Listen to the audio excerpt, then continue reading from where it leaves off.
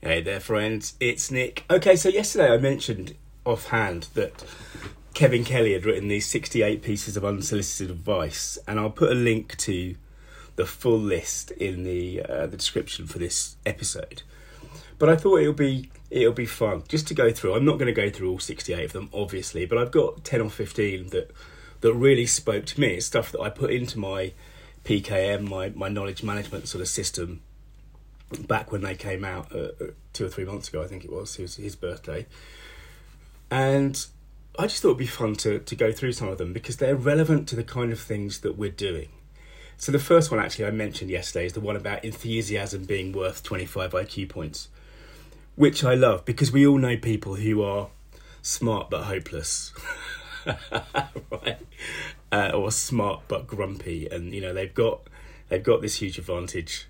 And they're not using it. So enthusiasm, yes, I said yesterday about hard work as well, and kind of bloody-mindedness, and just thinking that you can do something makes it more likely. These things are worth a lot more than intelligence, I think.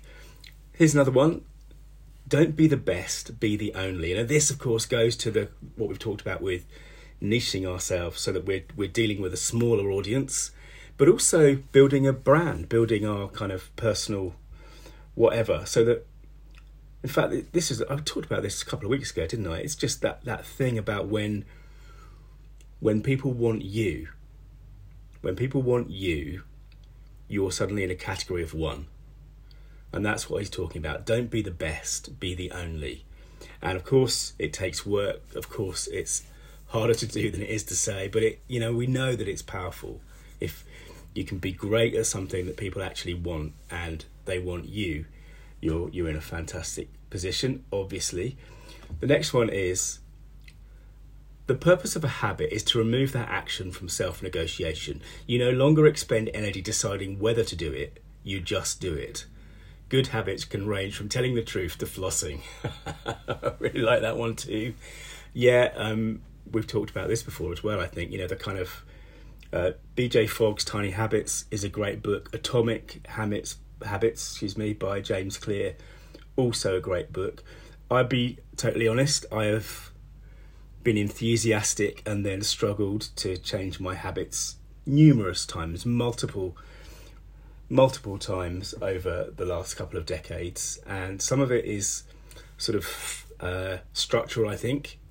You live in a certain place, you live in a certain world, you've got commitments, and some of it, frankly, is a lack of willpower, I suppose. But what Kelly's really saying, and of course what we know from Clear's work or BJ Fogg's work, is that when you can get this right, and I have got it right, I mean, the podcast is a habit, that's a habit, right, that's been embedded in the last nearly 3 years. When you get it right, the thing just becomes automatic. It stops being something that's an effort. It stops being something that you kind of fight against or have to remember to do. It's just automatic. And I mean, for me, this particular habit is an example of a big success. So with that, I think I'll move on. Okay, to make something good, just do it. To make something great, just redo it, redo it, redo it. The secret to making fine things is in remaking them. The secret to making fine things is in remaking them.